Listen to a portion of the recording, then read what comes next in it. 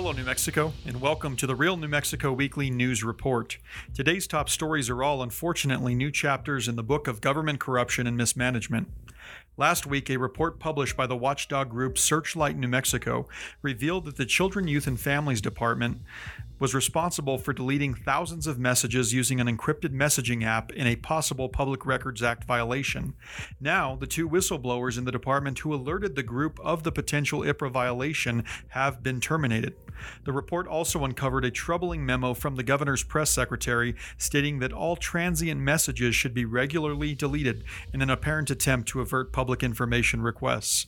This policy only makes the tracing of root issues more problematic for the public and investigators.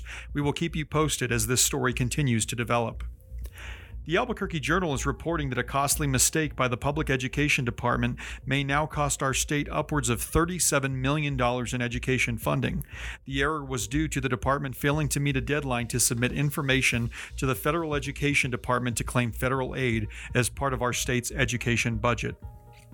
In a new development from a story we brought you last week, law enforcement has made one arrest in the case of thousands of overpaid unemployment claims, many involving fraud. The individual was apprehended with drugs as well as spreadsheets containing hundreds of lines of people's personal data used to claim thousands of dollars in unemployment payouts. Senator Crystal Diamond had this to add: "There is widespread fraud and an alarming growing rate of identity theft happening, and they don't expect to be able to address these concerns for New Mexicans in the immediate future." In other news, Governor Michelle Lujan Grisham made national headlines for the mounting scandals in her administration. The Federalist recounts the scandals uncovered in just the past few months, which include transparency failures at CYFD, COVID mismanagement, Wagyu steak purchases on the taxpayer dime, and payouts to settle sexual assault charges. A new report shows that traditionally Republican states have made a much quicker recovery from the pandemic compared to traditionally Democratic states.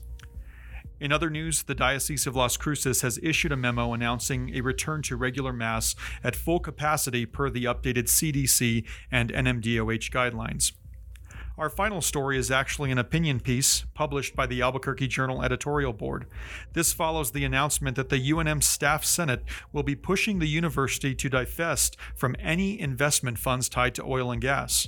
The Journal editorial board issued a scorching rebuttal stating, "And what about UNM's investments in index funds with ties to China, by far the world's largest carbon polluter, not to mention chronic human rights abusers? That's a lesser evil to the Faculty Senate." The piece also critiques the Faculty Senate's push will likely mean pay cuts due to the large percentage of the university's budget tied to state funding. That's it for this week. If you like the show, share it with a friend or leave a review in the comments.